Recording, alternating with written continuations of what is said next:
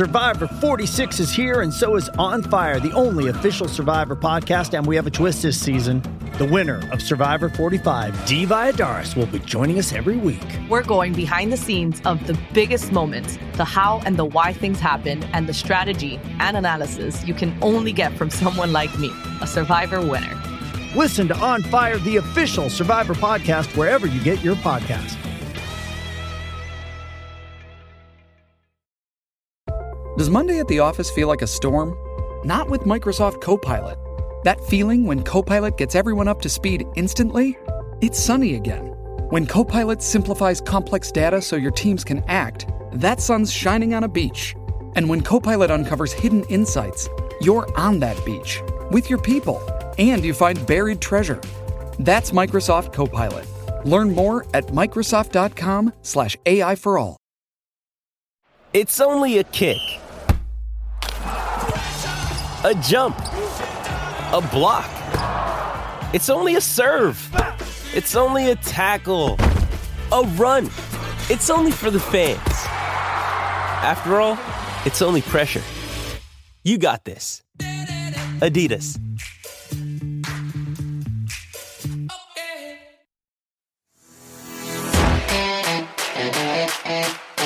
6.5%, was it? Is that what the current odds are of the Stanley Cup? Well, and if you look at the round-by-round progression, the Stanley Cup favorite is the Vancouver Canucks.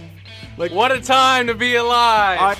Talking you through every goalie controversy, scoring slump, and draft lottery bust, this is the C4 Podcast on CanucksHockeyBlog.com. Here they are, the best starting lineup we could afford under the salary cap. Chris, Matt, Anna, and Adam. Welcome to another episode of the C4 Canucks Hockey Podcast, brought to you by the Full Press Coverage Network and CanucksHockeyBlog.com. I am Chris. He is Chris. This is Chris and Chris's Canucks commentary, otherwise known as C4 version 2.0. Welcome, Chris Faber. Hey, I'm happy to be here, Chris. It's always good. And I'm happy that your name is spelt the correct way as well. Maybe you can speak to this.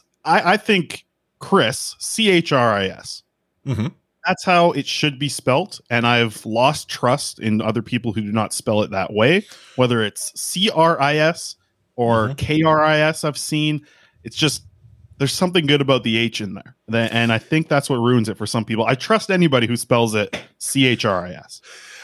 Growing up, the number of times that it was CRIS or KRIS, like I played soccer, I played softball, and I had coaches who saw me twice at minimum per week spell my name wrong, because to them, the H did not belong, and it drove me nuts. I also had one coach who, he knew me as Chris, but I didn't realize he thought there was a T at the end, like it was Christ, and he would put that down on like a team list, and Christ was playing for the Richmond Fury, so yeah, absolutely lighting it up, I'm sure, Chris. But are you a Chris or a Christopher? Full name Christopher? Full name Christopher. Okay. And then, but I mean, that's the name that my wife or mom uses when I'm in trouble, or people who I grew up in the era, and I talk about this, how I needed to put my legal name on payroll to get paid. Like if you went into a bank back in the day and it said Chris Golden, oh no, that's not you. Now, I don't even think banks look at the check. They trust everything you say. But I prefer Chris. And Christopher comes out once in a while, but I won't correct necessarily, but I will if someone asks. I prefer Chris. That's one thing that's been passed down from my mother to my fiance is when I hear Christopher, it's not good. Yeah. But that's the other thing that people don't notice is so I don't know if you've done this, but a lot of emails that you have, whether it be for work or you just want to use your name, you use Christopher. Mm-hmm. And then sometimes you go up and whatever, say back in the day, maybe Blockbuster needs your email or something, or nowadays, whatever you sign up for. And then you're you don't notice that Christopher is 11 letters long. It's a long name when you actually type it out. When computers and whatnot really started taking hold, a lot of names or name fields had a 10-letter maximum for first name. And so the number of times I was Christophe. Yeah, that's pretty good too. That's the E at the end there would be a lot of fun. Yeah. But have you ever been called Topher? So my brother, who's a year younger than me, couldn't say my name when he was very young, and it was just Fur. It was everywhere I went, you'd hear Fur, Fur, Fur. Like that's what he called me. Because my mom calls me Christopher. It's still like today. Like she'll call me Christopher when she's talking about you. She talks about Christopher. So my brother heard that. He couldn't say the Krista part of it. It was just Fur. So when I was a kid, it was very much Fur all the time, but not Topher. I feel like I might have used that in like a username back in the day. But actually writing like toe fur as in like fur on the toe. Yeah, I've done Topher with usernames where my like Light Force is taken somehow because some jerk took it. Then I'll use like Topher G, stuff like that. But at a couple jobs ago, my team, they were talking about Topher Grace. I'm like, wow, that's a pretty unique name. I'm like, what are you talking about? Topher, like who would name their kid Topher? Someone who called their kid Christopher? And it like blew their mind that someone would choose to go with Topher. I mean, as he has instead of Chris. And I'm like thinking, that's like, 3D chess. Cause growing up, I had like I can't remember what grade it was in school. There were 5 Christophers. Right. So that's the year where I started calling everyone by their last name because it was just easier to keep track. And then if you add the Christine and Christina's, there was, I think, 8 of us in that classroom in a iteration of Chris. We all went by Chris. Like even the girls was like Chris. So I remember like the same kind of age when you start being called by last names. It's funny. Like in our friend group, there was me and another Chris. And his last name, I guess, wasn't as cool as mine. So he just stuck as Chris. And I obviously went by Faber, which kind of, feels like a half decent nickname-ish last name. So his wasn't the cooler last name, or maybe he was just a cooler person in general and he got to earn the name of Chris. And I just got stuck with the last name. But it's stuck up to this point, I think, so far. Yeah. Well, and I think in fairness to yourself, but also to those who are listening to the show, most may know you as Faber. I mean, it's often what you're referred to as, and not so much as Chris. And again, I'm not trying to denigrate the first name because we share it and all that, but it acts as a good segue because we are here to talk about the Vancouver Canucks. And what took place today was a press conference that sounded very Jim-esque, which is interesting because that could apply for the last like 12 years of Jim, but we're not talking about the same Jim, and that's somewhat surprising. Or not. We're going to get into that. We're going to talk a little bit about the fact that the Vancouver Canucks are coming home off a win, which is amazing, and whatnot. But one thing we did want to touch on straight off a rewind is the passing of Gino Odjick. Yeah, I mean, we started our show with this today, and it's a tough turn to take off of this because, man, we knew before he passed how much Canucks fans absolutely love Gino. I told a story today that, we always saw him in the press box and he was always out of there pretty quick, getting in the same elevator as us. And the last thing I remember was like, it was a jam-packed day. The last Canucks home game that there was, I can't even remember who they played against, who would have been. It would have been the Avalanche. It was a 4-2 win against the Avalanche. And Gino's looking at all the media members like pouring out of the press box, getting to that media elevator. And it was the same one he took because it takes you down to, parking level 0 or whatever it is, the security area. And he would get out there, but sit there and he's about to hop in. And Gino's a big dude. And he looks at the room in the elevator, and then he looks at a couple other media members. He's like, you guys are more important than me. He just like sends people through. And I still remember it was the second loudest I've ever heard Rogers Arena was so the first is Game 7 against the Blackhawks when I was in there for that. That was still, I feel like I said that last time I was filling in to co-host here, but I can't stop bringing up that moment. But the second loudest was the first time Gino came back to Rogers Arena after dealing with illness, would have been 2013-ish, 2012-ish kind of timeline. And it was the first time he was back in Rogers Arena and just showed him on the camera. He was back at Rogers Arena, back supporting the Canucks, and that arena went nuts. Like just the Gino chants going. And Gino's a little bit before my time. I didn't watch him play. I didn't see him in person, but just to see like some of the clips of what kind of impact he made on this team is incredible. And the fan base more specifically, I mean, you hear everybody has a story about him, right? Like everybody seemed to run into him out at lunch or something in Vancouver. And then he just lit up a room. So it's a huge loss for so many different communities, not just Canucks fans, but you know, what Gino's meant to so many people. It's a horrible loss. And he definitely fought for a long time from, you know, I don't know the ins and outs of exactly what was going on health-wise with him, but we know that it was a long battle for him, and he's definitely going to be missed, not only in the Canucks community, but hockey community, Indigenous community. Everybody's going to very much miss what this man did, because it sounds like he was a hell of a man from the people that really knew him. Yeah, I grew up in the era of Gino. I mean, I started paying attention to the Canucks in the 80s when they weren't that good. And when he sort of arrived in the 90s was when, like, that team had a whole lot of character, and some would say characters. Gino was a character. I mean, he had this presence in every story you hear, whether it be from those he played against, those he played with, and even some of the younger players that looked up to him. You know, stories from Carey Price and Ethan Bear and what have you. He had this way about him that was so ingratiating. And, you know, it's rare to see that type of player, you know, in the role that he was. And this is not a knock against like the enforcer, or anything, because many of them are very much, you know, like the kind of souls, but there was something about Gino that, he was, you know, he described himself as, you know, a kid from the res. And I don't know, you know, what that might be, but based on what I interpret it as is like any kid that could potentially dream of aspiring to do something, you know, as big as he did. The impact though that he had, like when he hit the ice, he came up in an era of really sort of hardworking, you know, blue collar hockey in Vancouver.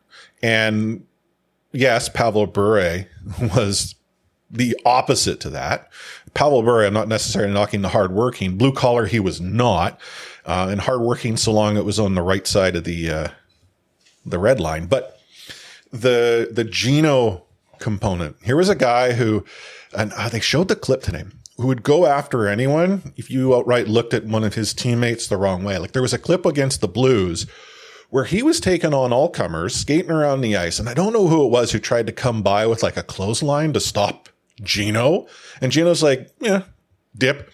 Okay, let's go. But when I think about the one time I had an opportunity to sort of be in the same airspace as him, he was the most popular person in the room, hands down. This room contained alumni such as Kirk McLean, Cliff Ronning, Trevor Linden, like the players of my era, and Gino Ojic. And yeah, Kirk got attention, Trevor got attention, Cliff was getting attention. Gino, I couldn't get close to him. I mean, I could have maybe forced my way over there, but everyone wanted to talk to him. And he's just, you know, talking to everyone.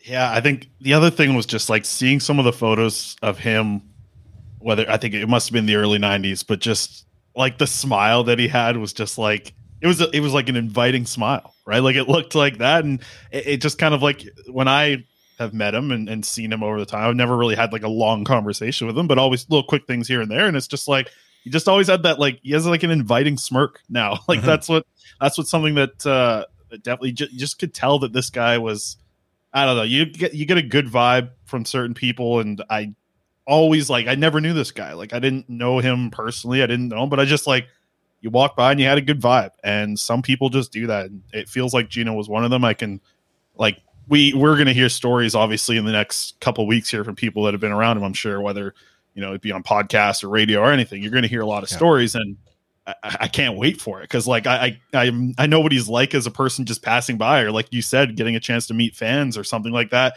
Imagine what it was like to be his teammate. Like how many good stories we're going to hear about this guy. So yeah, I mean, to, you know, in your young 50s, it's too soon. And especially on a guy who, you know, definitely battled for a long time for what it sounds like. He did. I mean, he if there is really a good description of Gino, is a guy that, you know, never turned down a fight and more often or not came out on the right side of one. And arguably, I mean, this is a guy that was given 2 weeks to like maybe a month diagnosis when he was diagnosed as having, I think it was called amyloidosis, something along those lines. It's like a blood disorder, hardening of the heart, if I recall. And that was, like 9 years ago. And again, you're right, 52, far too young.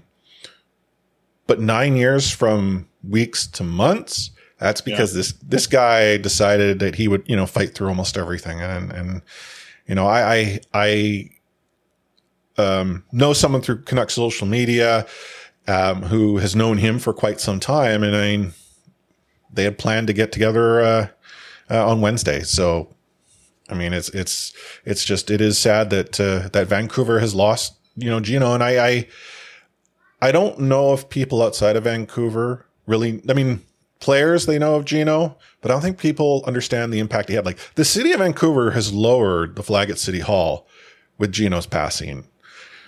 Like, that's the impact he has had on the city. Not a star player, not like,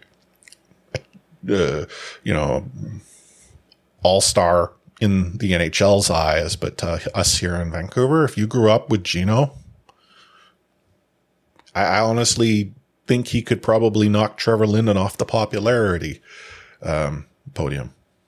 Oh, I mean, I agree. And like you said, you were there to at least witness it, Chris. So I just, I think I don't know. It just feels like that role of, listen, we all like someone who protects, right? Mm-hmm. Whether I see it with my spouse all the time, whether it's how she protects me ways or how I see, I always thought that was the way that you should do it with, when you're in school, protect people, don't let people get bullied or pushed around. And it's interesting to see that dynamic go into sports, and you don't see it as often, but I think back in those days, it was something that happened often. It felt like Gino came in and stopped having the Canucks be pushed around. He was there to protect the players. And I mean, that's an incredible role for someone to play. So obviously a huge fan favorite in Gino. Like it's going to be very different feeling around the organization. You could hear it from Jim Rutherford, how he started the press conference today, how much it meant just kind of hearing it from his voice.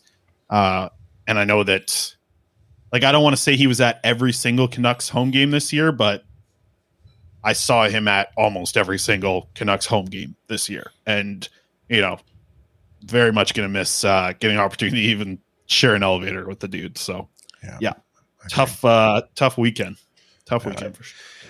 The news of Gino's passing broke during their game on Sunday.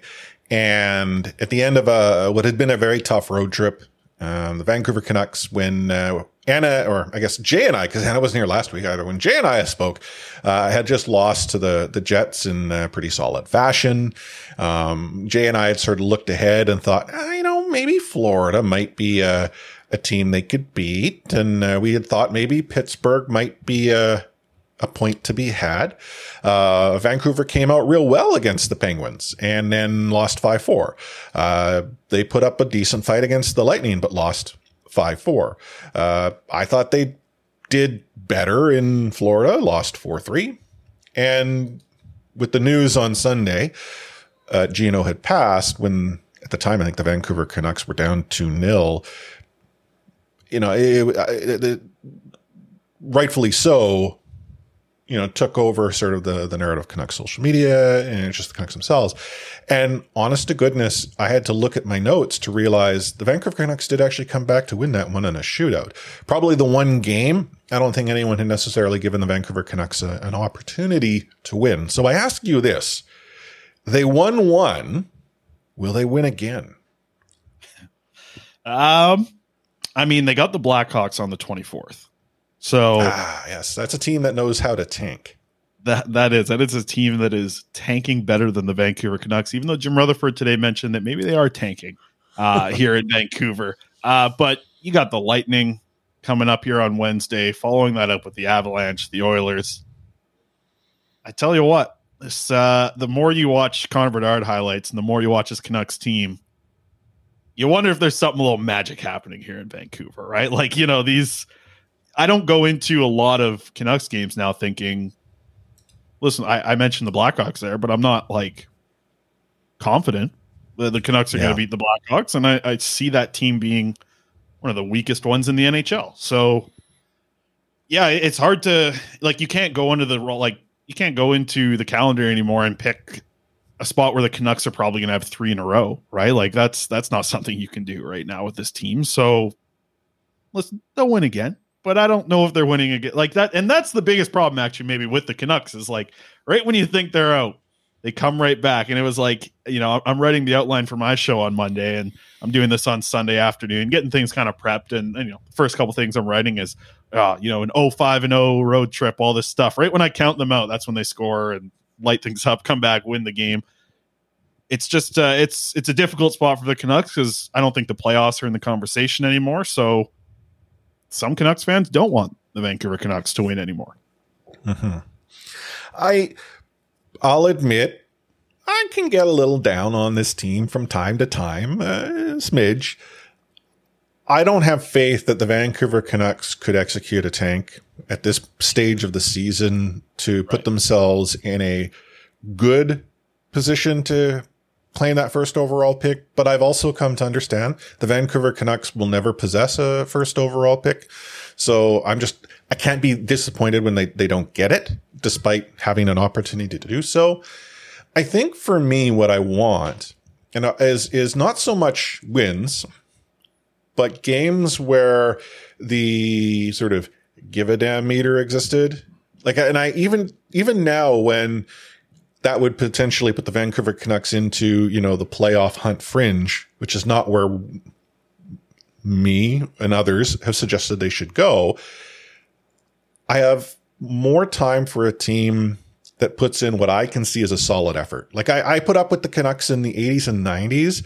And yeah, maybe some of those teams weren't that good, but at no point would I be looking at I harp on JT Miller all the time, but how many times in this road trip did I see JT Miller shut down, not seem to give a damn? I actually made a comment just over a week ago when someone had said that JT Miller didn't give an F. And I'm like, well, that's because he dropped them all last season. He has no more to give. Yeah, either that or he's smacking him on the crossbar somewhere. But I'm with you in the camp of the give a damn meter is interesting for me. I found it really, and it's weird.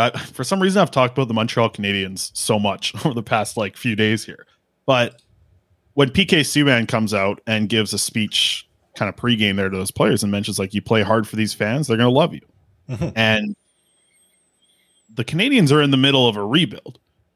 The Canucks, maybe not, because apparently they're in a retool. But the part that I think needs rebuilding the most is something that Jim Rutherford mentioned today, and that's playing like a team. And how, to me, this team, this Vancouver Canucks team, is wildly inconsistent.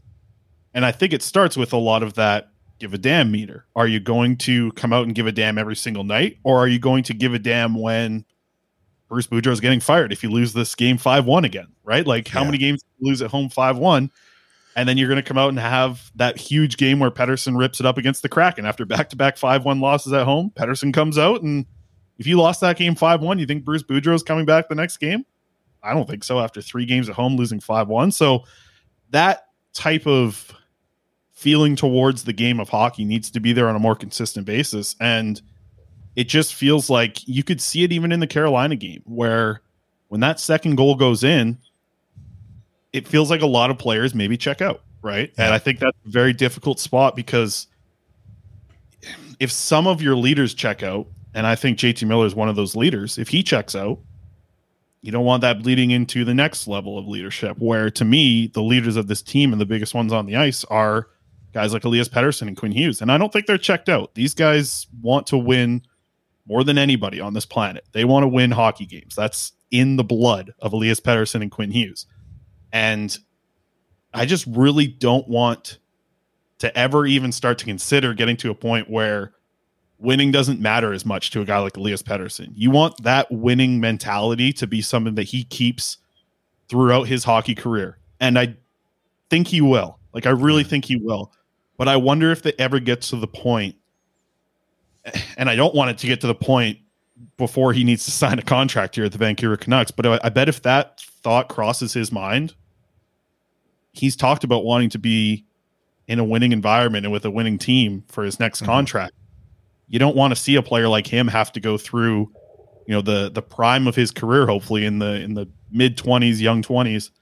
You don't want to see him go through that prime and winning not be something that motivates him enough. And I don't think we're going to see it, because I have a feeling he wants to win so bad that it might not be here in Vancouver. It's very difficult, right? Like, that's the thing that I don't think every person, every player has that. Like, I don't think they have the same win more than anything feeling towards the game of hockey like an Elias Pettersson. I just really don't want to see that lost from a guy like him because of the environment that we're seeing with the Vancouver Canucks. And that's a scary thought. Like, it is a scary thought as someone who follows this team, covers this team, has to deal with this team 24/7 basically on my brain, unfortunately, because I can't even go to work to escape it, because I go to work and I have to cover the Canucks. So like there are certain things you want like this team just to do, and I think that's one of the bigger worries for me is I don't think the roster needs as much rebuilding as the culture does right now. And it shouldn't take Kevin Bieksa coming in and telling you to stay late for practice. It shouldn't take Bieksa telling you certain things like he did in his speech that really felt like they affected the team. I was there the practice after Bieksa spoke, and it was different. Like, it was a different feeling after that. And I'm like, man, somebody should be motivating them from the inside on this, or maybe Bieksa just needs to be on the bench or something. Like, it's wild to me. We'll get into, because there was a press conference that took place today, and I sort of wanted to end off Rewind with it because arguably it's the last thing that's occurred.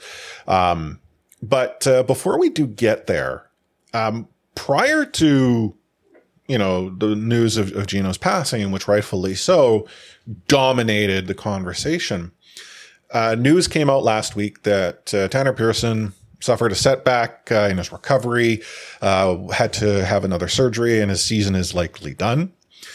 And, Canucks fans thought, okay, that's too bad. A lot of people have all the time in the world for Tanner. And Patrick Johnson, who happened to follow the team on the road, friend of the show, he asked Quinn Hughes a question about, how you feel about the news today about Tanner Pearson. And Quinn suggested that, I'm paraphrasing here and reinterpreting the word somewhat, Tanner got done dirty.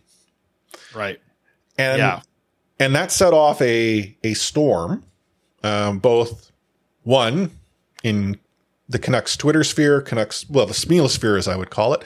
Canucks media obviously peaked up. The NHL peaked up because okay, what's going on here? The PA is also interested. And as a result, I have never seen a team schedule themselves a press conference to come in and talk about a situation such as this, especially a Vancouver Canucks team who, how long has it been since, really, Rutherford or Alvin had a press conference to get in front of the media and address questions outside of maybe spots on like Sportsnet or Hockey Night, what have you, and have been trotting Bruce out to answer questions that, he's in a tough situation about. Like, it was kind of surreal for this to all happen. And then the press conference went in many directions. But you're closer to the situation than I am. Like with the Pearson issue, there seems to be some smoke. Do you agree? I mean, you said it. Like, the exact quote from Hughes was, that wasn't handled right.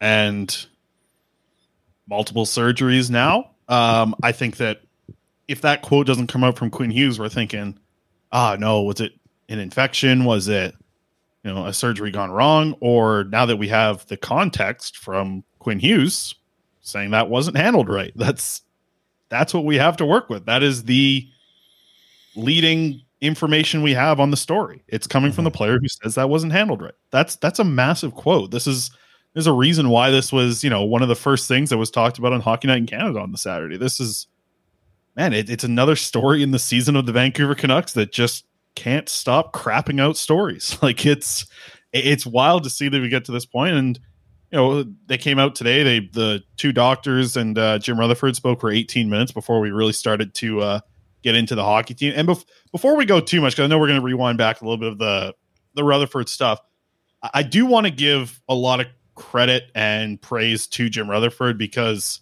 he spoke for almost an hour today. Spent about, like I said, about 18 minutes with the two doctors handling the Pearson situation.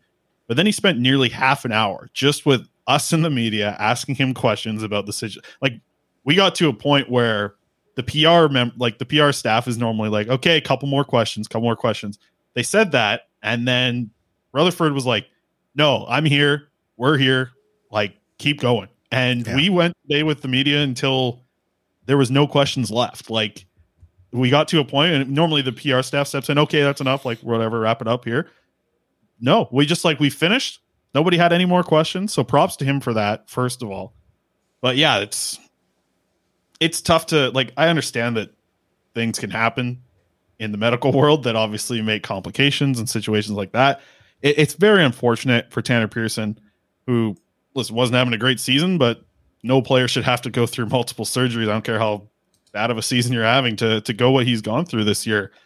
Is a tough spot to be in for any player who now, kind of like reading between the lines here and from some of the reports we've seen out there from, top guys like Elliot Friedman and stuff, not sure what the future of Tanner Pearson's playing career is at this point. That's difficult no matter what you think of the player or cap space and all that crap.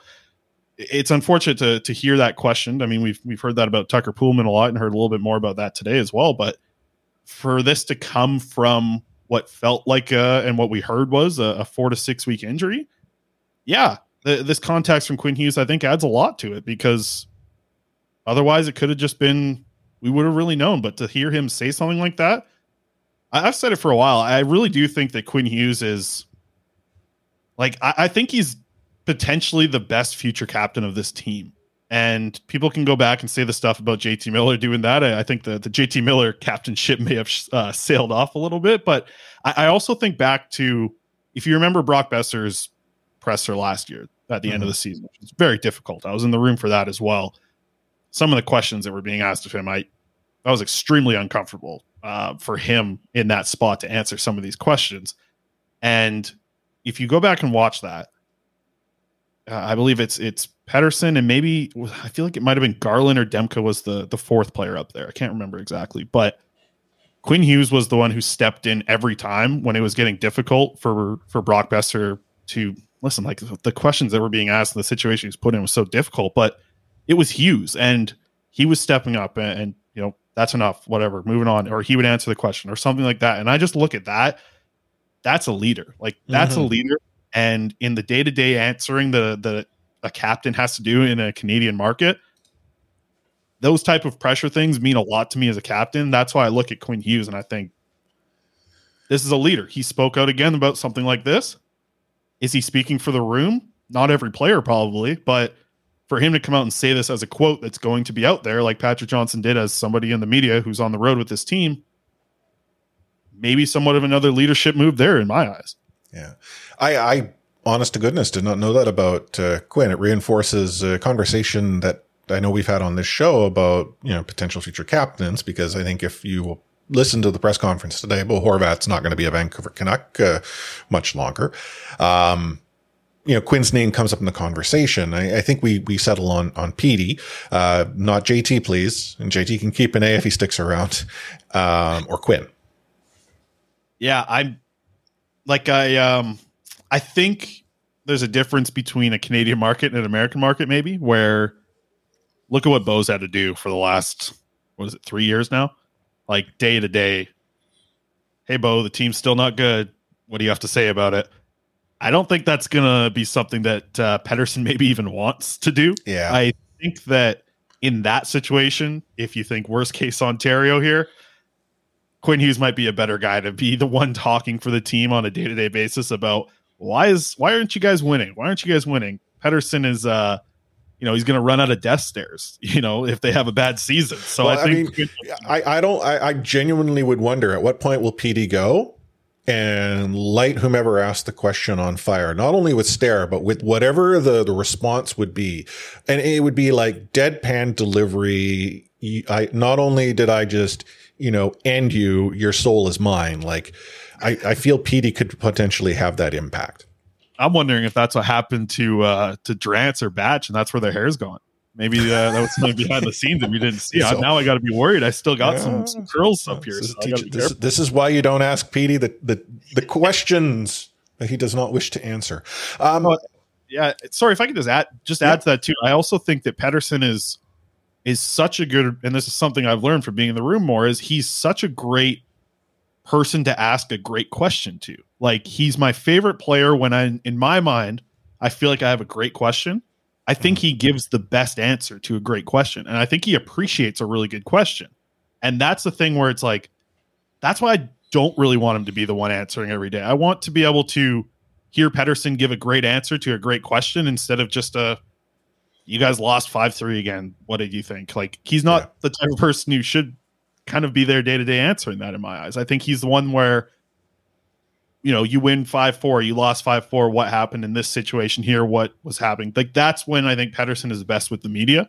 And in my eyes, I think Quinn is just in a better spot moving forward to be this team's captain, I think. Well, getting into the press conference, Bo Horvat, I still want to touch on that. Jim Rutherford said that they have made what he feels is their best offer to the Horvat camp. Based on evaluation, he acknowledged that Bo is having a career year. And I found it interesting that he had sort of posited that Bo Horvat wants to make some money. I feel that is the trying to go on attack here, because we know we're going to take some heat when he goes somewhere or we trade him. But if you don't like Bo Horvat, you're somehow discounting the fact he will get paid in the market. And those who have been in the Horvat camp all along are wondering, why did you sign JT Miller over your captain? Like, you had two guys, both of which were going into the same situation.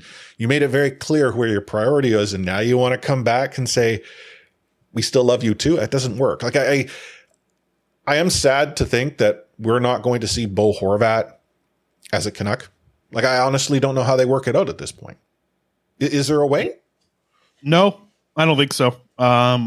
He's got a very good agent who makes a lot of money, and that agent makes a lot of money from getting his players a lot of money in free agency or re-signing a big contract. And unfortunately, I don't think the Canucks have the space or have set themselves up to have a position to really sign Horvat for what he, up to this point in the season and this point in his career, is literally like rightfully due, right? Like, he's one of the top goal scoring players in the league. He's been used in a matchup role for how many years here for the Vancouver Canucks? He's had no wingers to play with for half of those years. And I couldn't root for somebody more to go win a Stanley Cup than Bo Horvat. I don't want to say it, but like, even if he goes to the Bruins, like, and they're on a tear with this team right now. I don't know. I think they just lost like their first regulation loss on home ice this season, which is crazy. We're halfway through the season. I think that's the only one maybe I won't root for Bo Horvat to win the Stanley Cup, maybe if he goes to the Bruins. But I want to see this guy have success. I really think he deserves it. He has carried so much water for this organization over the years. And I got to think it's just worn on him to a point where even if the Canucks had a ton of money to give to him, for him, like, you gotta think he'd be happier somewhere else. Like, he's had some really tough things to deal with here in Vancouver, and I think a lot of that has been the situation around him, obviously, with this team. But I mean, this guy has been here since the team started talking about a retool after the 2011 and 12 teams, right? Like, it's wild to think of the road he's had to go through. I can't think of a guy wanting out more. Like, and it's not like he's made that public or clear, but like, if I was in that situation, God, I'd be ready to go wherever. Like, if you had like a no trade clause, and I always thought that was strange about Horvat too. The contract he signed, you're giving no trade. Some of the players that got no trade in their contract, but Horvat never had one. He's never had one. It's wild to me. That's like another cherry on top of this whole situation is you can't trade Tyler Myers. But you can trade the captain, Bo Horvat. He doesn't have any trade protection. It's another wild kind of cherry in the whole situation here.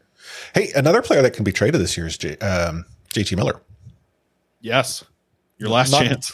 Not that that'll happen. And it sort of, ties in because, Jim had said he had come in thinking he needed to free up cap space, but then realized how hard it was. And he had inherited quite a few bad contracts. no surprise.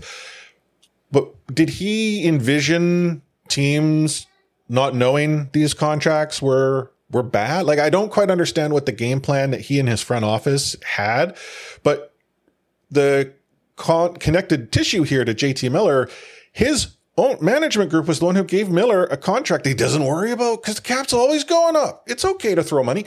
So wait, what is it? Is it JT Miller is the reason why you can't keep a player like Bo Horvat and make deals? Is it the bad? Like, it feels to me that you're trying to do many different things with that one slice of cake, and you can't have it every which way.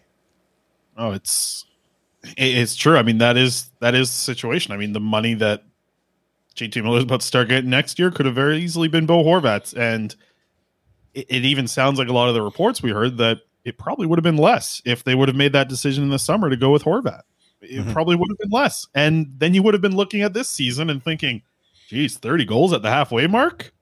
We like that. We like what Bo Horvat's doing. This is great. This is awesome. And hey, we also got that prospect coming that we traded JT Miller for. That could be I mean, I don't know. It's so wild. Some of the decisions with this team where it's just like they make a decision. You're like, like maybe that'll work out. Maybe JT Miller will be good for 3-4 more years, 80, 90 point guy. Maybe he'll figure some things out and he can play center.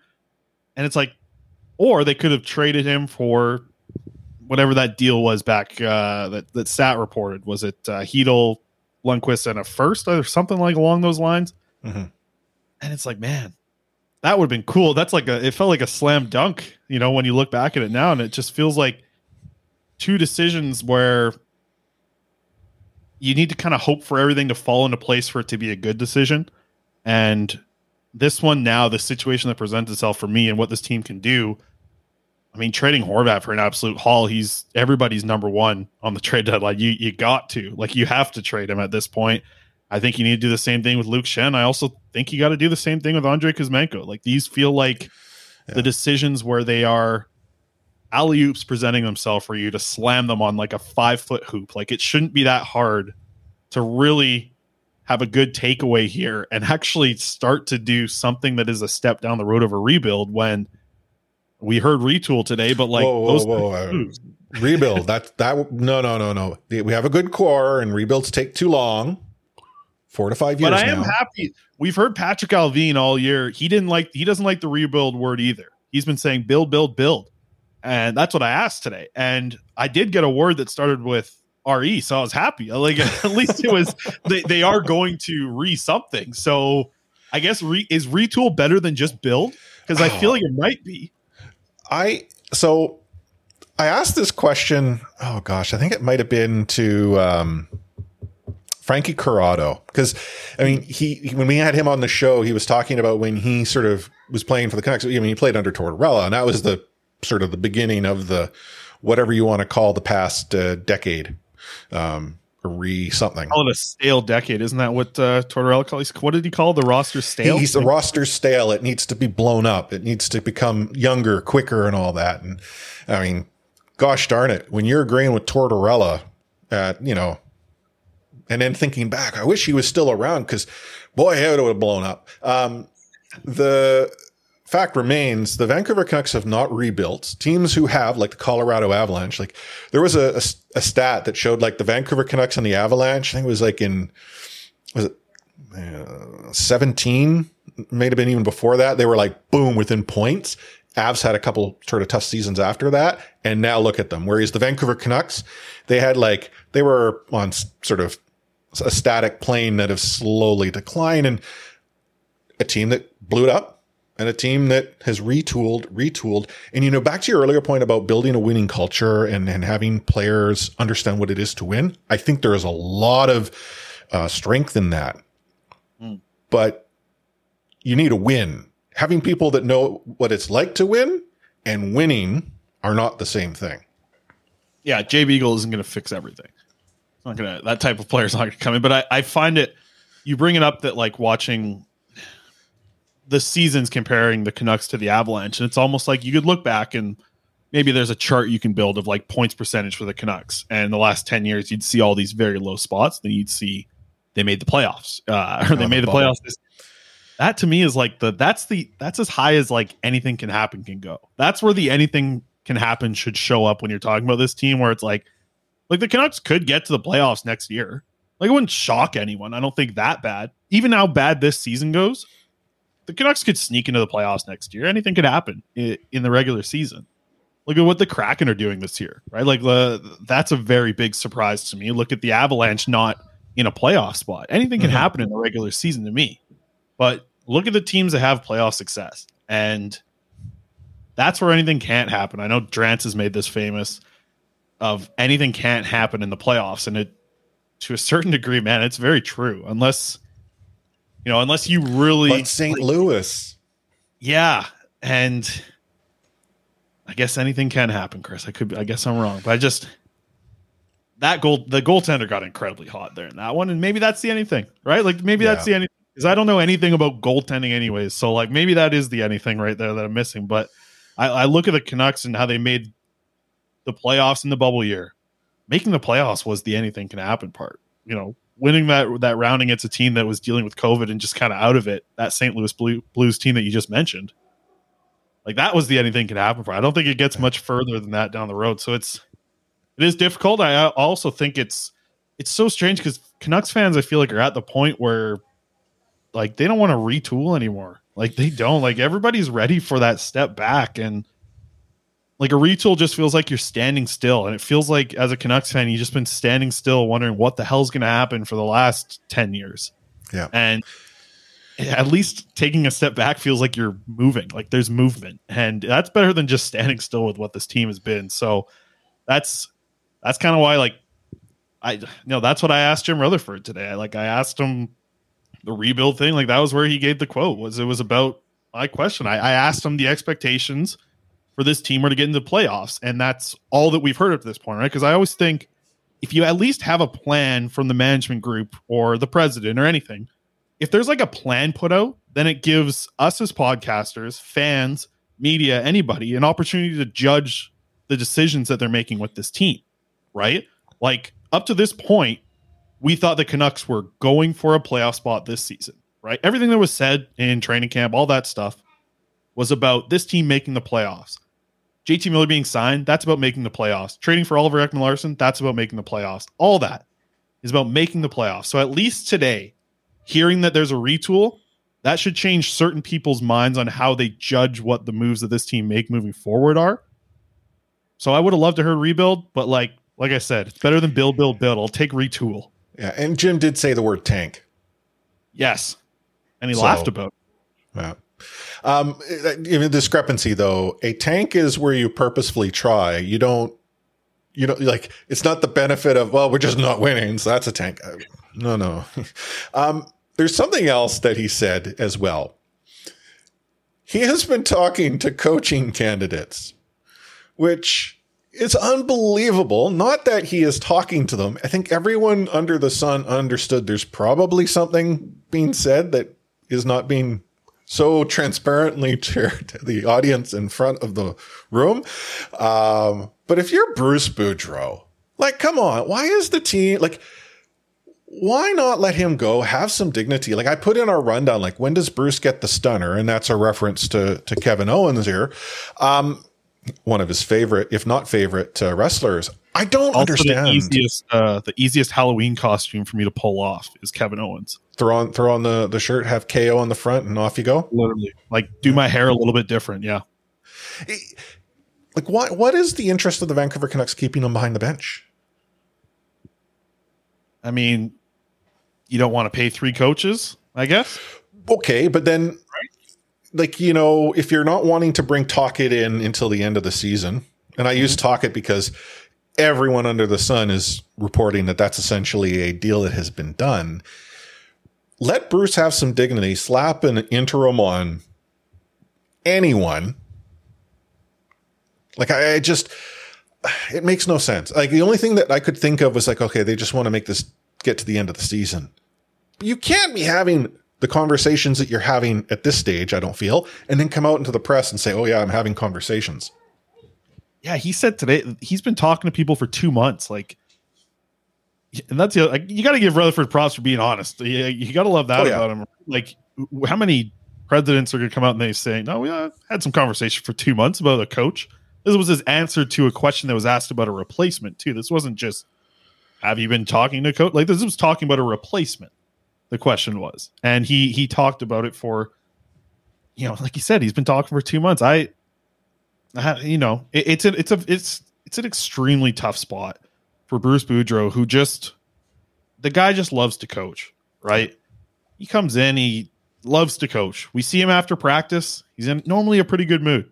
You see him after a loss and it kills him. Like it's the times we had with Bruce Boudreau last season when this team was winning compared to what it is this year. It's like it's a different person. And you feel bad for how the season has gone for Bruce Boudreau. He might be the guy in this organization that you just have to kind of feel for the most. I mean, he wants to win more than anybody. He wants to coach a winning team. He wants to win a Stanley Cup as a coach.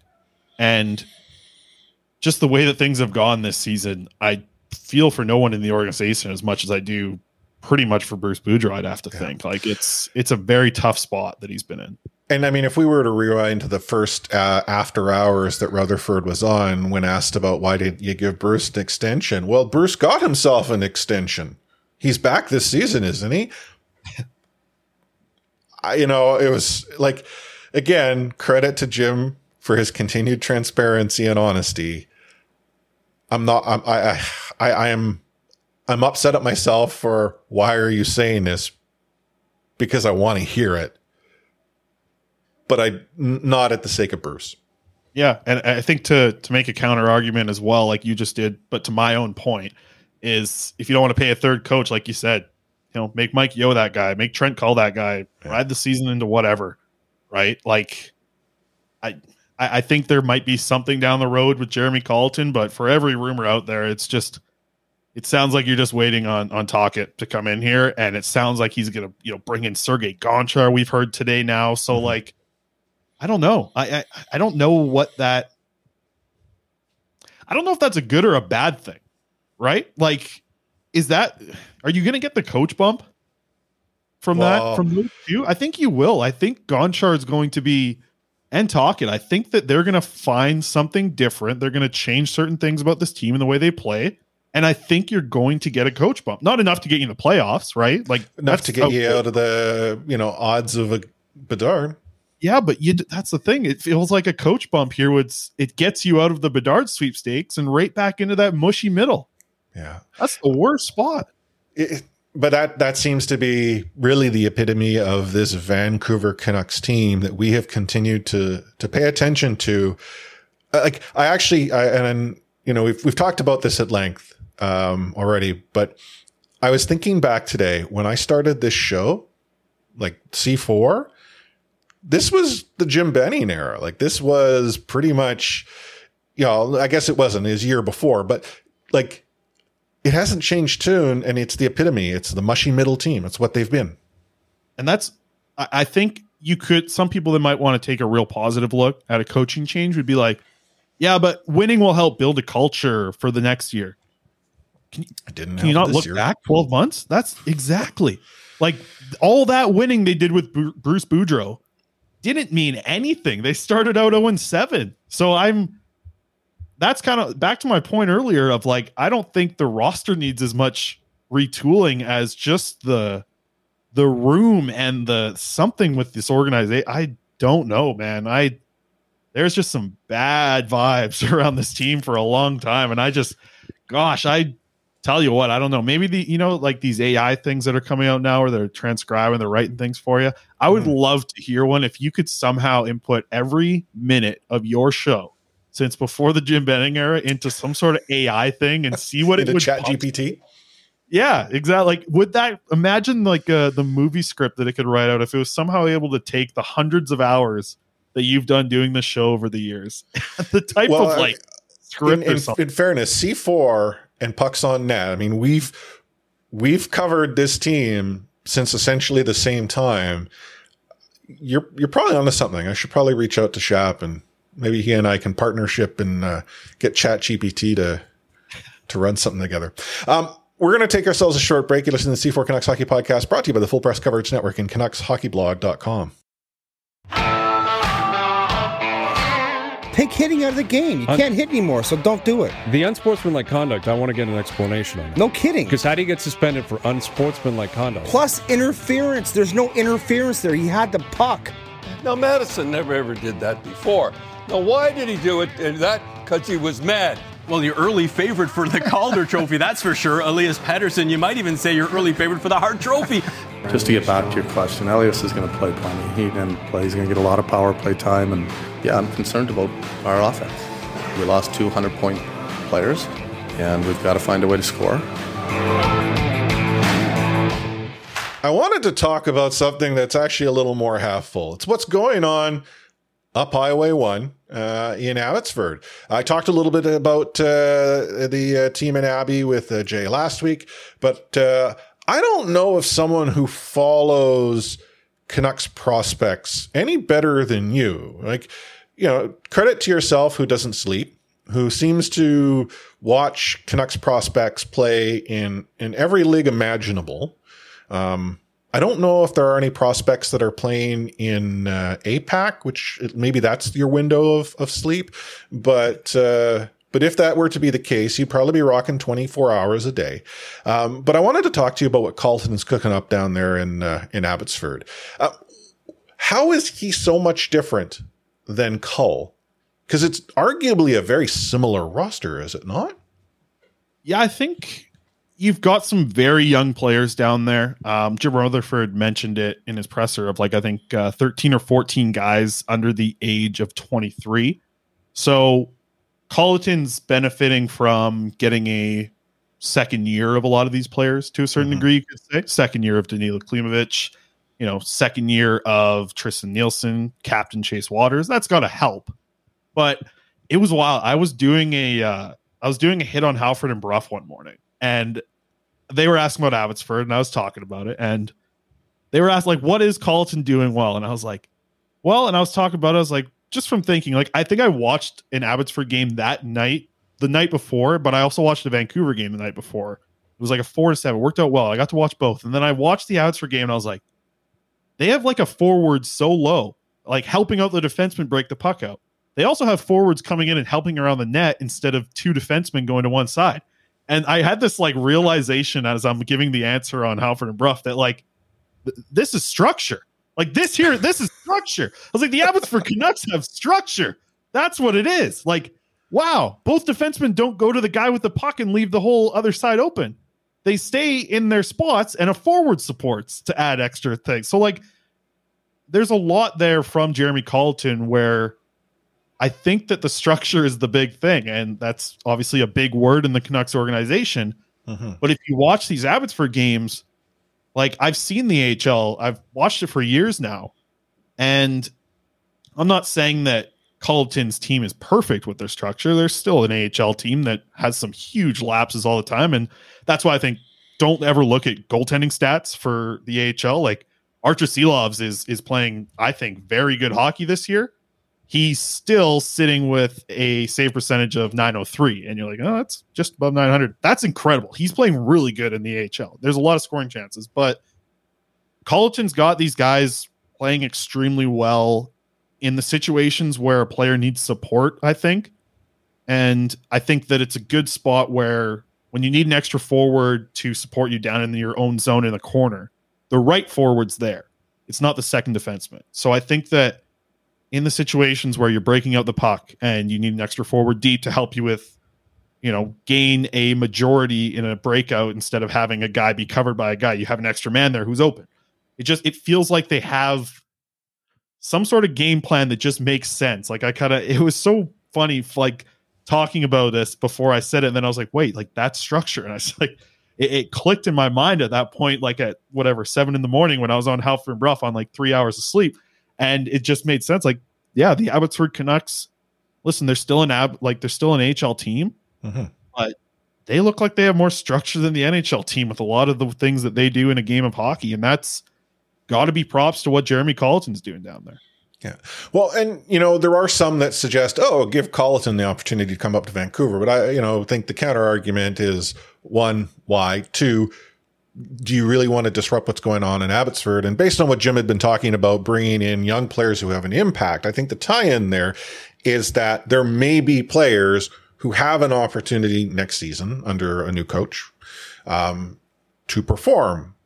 So I guess twofold. One, does Colliton get a chance in the NHL sooner than later? And two, who is it that you like in the near future down there in Abbotsford to actually arguably have a chance at an NHL job? Yeah, I'd say if Colliton had this team top of the AHL, he'd be probably having NHL teams knocking at the end of the season. But he doesn't have them there. I think they're third in the Pacific, fourth in the Pacific or something. So he's getting a lot out of a team that, listen, Cody Sievertson's a great example of someone else who follows this Abbotsford team.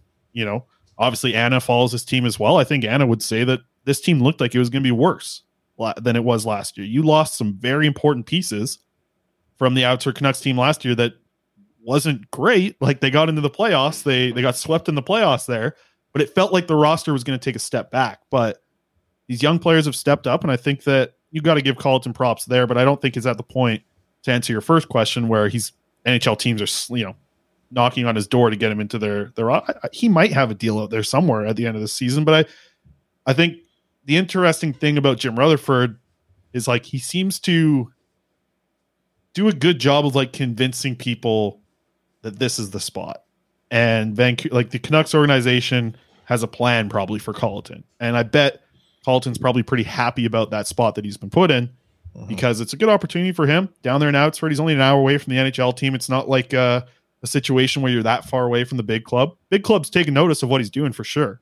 So there could be something down the road for him, or maybe it gets him into assistant job at the NHL level, but you got to like what he's doing right now. But I don't think NHL teams are coming just yet for him. And as for your second question, was it guys that are coming up soon to the NHL you want to know? Yeah, I mean, my thought is that next year there should be roster spots for the taking. Now, how many has to do with the contracts that Rutherford's going to buy out in the off season. So that's two. We just don't know which two. I mean, OEL was in the press box. So who knows? But is there anyone that you could say, yeah, this guy's they're going to make it tough on the Canucks to send them back down? I would love, and I don't think this is going to happen, but the Swedish trio of Linus Karlsson, Niels Höglander, and Niels Amon being like a new age fourth line after gelling together. These guys play together in the summer. Like, they play in exhibition games together in the summer. They practice together in the summer. This trio looks very good at the AHL level. Linus Karlsson's got 28 points in 35 games this year. If the Canucks commit to taking a step back, that would be a really fun line to watch in the NHL next year, be in a fourth line role where they play like 7-8 minutes a game. Like, that could be really fun. But as for, like, and that's just fun. I wouldn't bank on it happening. But as for players who are coming up next year, you're going to get Podkolzin back. You're going to get Höglander back for sure. I don't know if there's one guy who is kind of like in grade 12 about to graduate type of thing. Christian Wolanin would be interesting. He's the all-star for the Abbotsford Canucks this year, but he doesn't have a contract with the Vancouver Canucks next season. There's not really a name. Like, you could use Jack Rathbone maybe as an example, but everyone else feels like another year or two away from really being an NHLer. The closest you could probably say, maybe Justin Dowling, maybe Phil DiGiuseppe, but it's like, are these guys long-term fixes with the Vancouver Canucks? No. Are they going to potentially be NHL Canucks this year like Sheldon Dries has for the Canucks next season? Potentially. So those are the two names I'd probably mention as guys playing in the NHL next year. And as my grade 12 analogy was there, they're kind of like 24-year-old grade 12s. Like, they're a little bit older, but maybe they're ready for the job at this point. They've extra seasoning in grade 12. They got held back a year, but that's helped in their advancement. Yeah. Oh, exactly. Like, was it GED? There's no problem with one of those. Like, no. I think go far on the GED. And PDG, Phil DiGiuseppe, like, I still think he's got some NHL potential as like a fourth, third line guy. So I'm curious if we get a chance to see him this season, what he looks like at the NHL level. He's kind of like he's like the killer whale who like plays with their food before they eat it in the AHL. There's a lot of things where you're just like, what's he doing here? Like he's too good for this type of thing. If Phil DiGiuseppe is going up against like a fourth line or a third pairing in the AHL, he's playing with his food, and like he's a very good AHL player. I think that there's a lot in Phil DiGiuseppe's game that hasn't been unlocked at the NHL level yet. So I think he would be my guy to kind of think that he should be playing NHL games next season. And that's of course aside from Höglander and Podkolzin, who I think are just here to get their their confidence and kind of, work on a few different things before they get back to the NHL. Certainly. And sort of one final prospect question. Who's making it worthwhile to stay up late to watch right now for the Vancouver Canucks?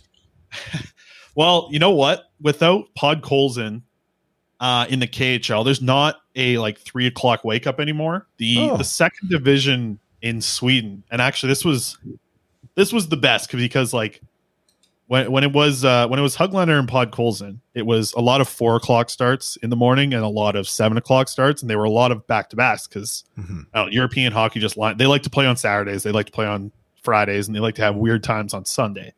So it's nice now. The Swedish second division normally starts at 10 in the morning, so that's kind of the guy that I have to watch, in Jonathan Lekaramäki. So 10 in the morning is incredible.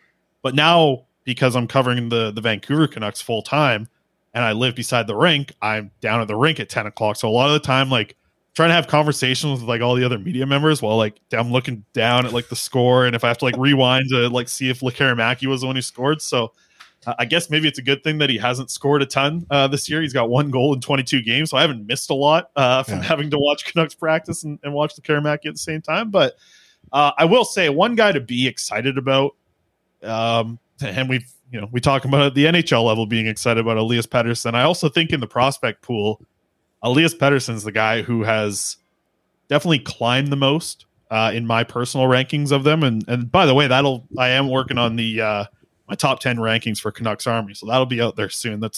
Don't ask me for a plug at the end of the episode. That's my plug right there.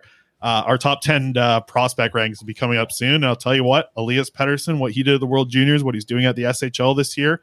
24 games in the SHL as an 18-year-old, and he's playing good. He does a lot of things that I really like. So Elias Pettersson's the prospect that I'm pretty excited about with this organization, and Klimovich as well. He's got 16 points now in his last 19 games. We didn't really talk about him much on the AHL there, but 16 points in his last, 19 games. 7 of those are goals. So kid's putting up points. He's scoring goals. It's good to see from Klimovich, who had a horrendous start to the season. It's interesting that there are some, pretty impressive up and coming young kids that would work really well in 4 or 5 years time.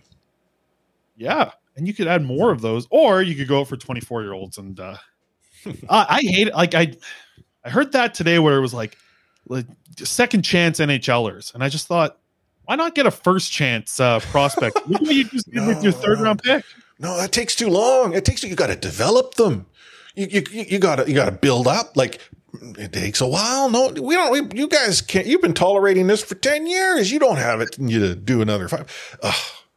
I thought these guys that you're talking about maybe needing a second chance, they've already had a development run, right? Maybe you find something every once in a while with these players, but their shelf time, their shelf life is much lower than getting a chance to draft and hand pick the player that you want to develop instead of taking this player and trying to develop them. Man, you got to be pretty damn confident in your development team if you're just taking somebody else's scrap or maybe not scrap, but just not hand picking the player that you see fitting into your development team. Instead, just putting your development team and hoping they fit on the player to find whatever it is. I mean, I had someone refer to Jared McCann as being a prime example as a player who, didn't work out in Vancouver, didn't work out in Florida, didn't work out in Pittsburgh, and look what he's doing in Seattle. So I think they were trying to posit that's your 4th chance. Well, Jared McCann, it's not that he didn't work out in Vancouver. He had a season and it was a see you later.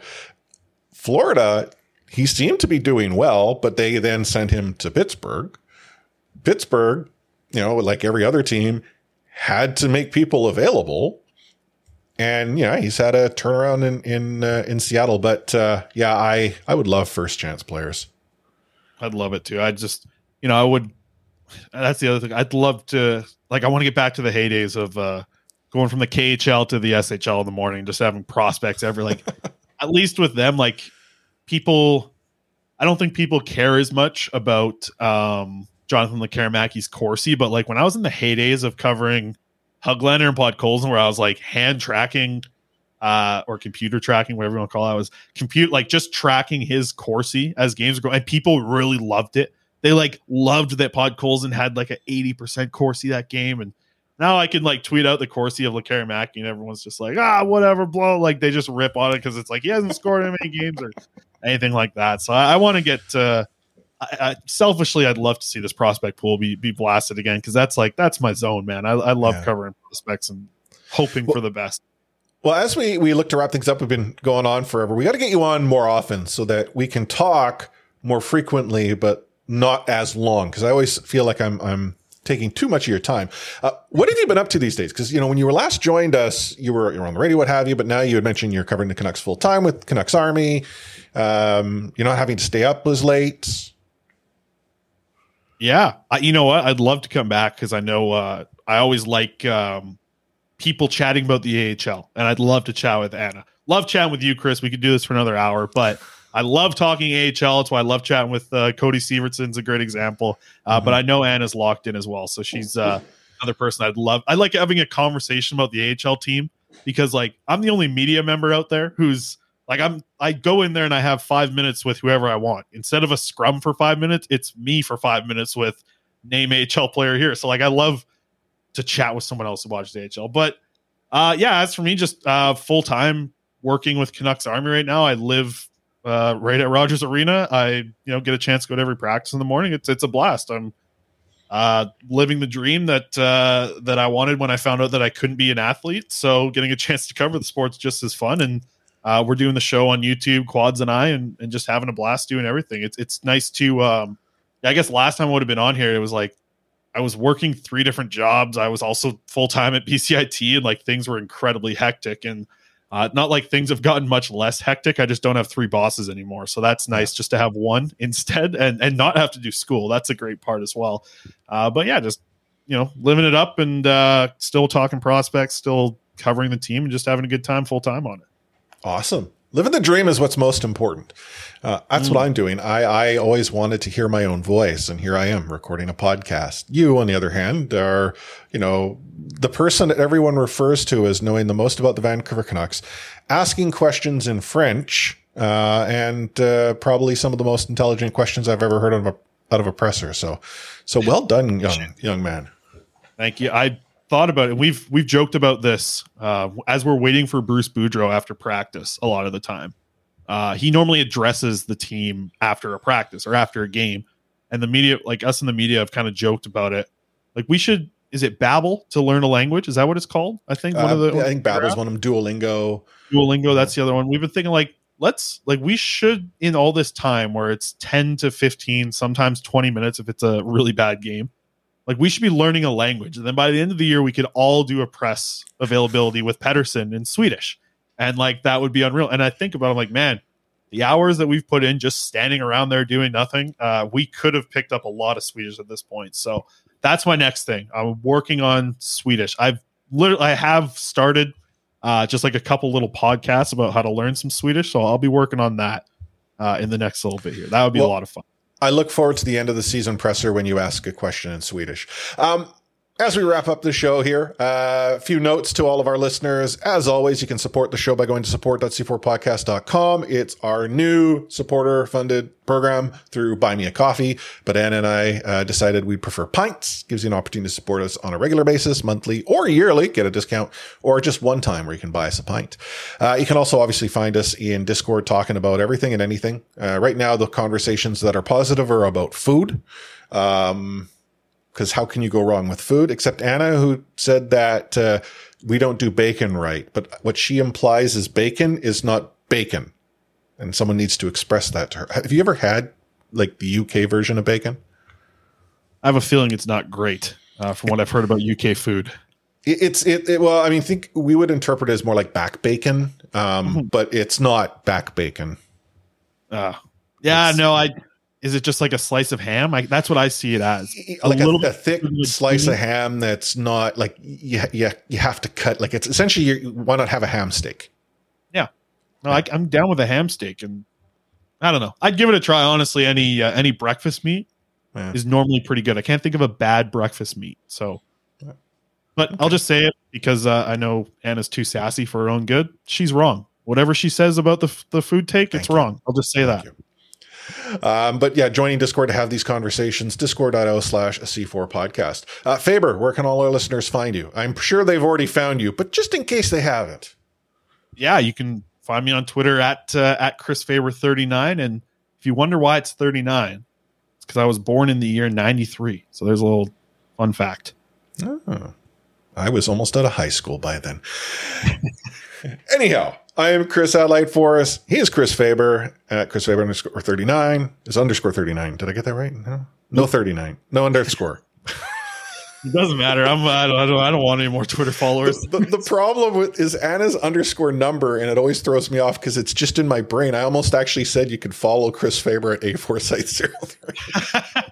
I remember maybe it would have been 7 years ago. I remember tweeting at an A4Site. It was a long time ago because I was listening. I've listened to you guys. You know this. I've listened basically start with you guys. I remember tweeting, and then Anna tweeted back at me, "This is the wrong Anna Forsyth," like all that stuff. So that was funny with the old underscore thing there.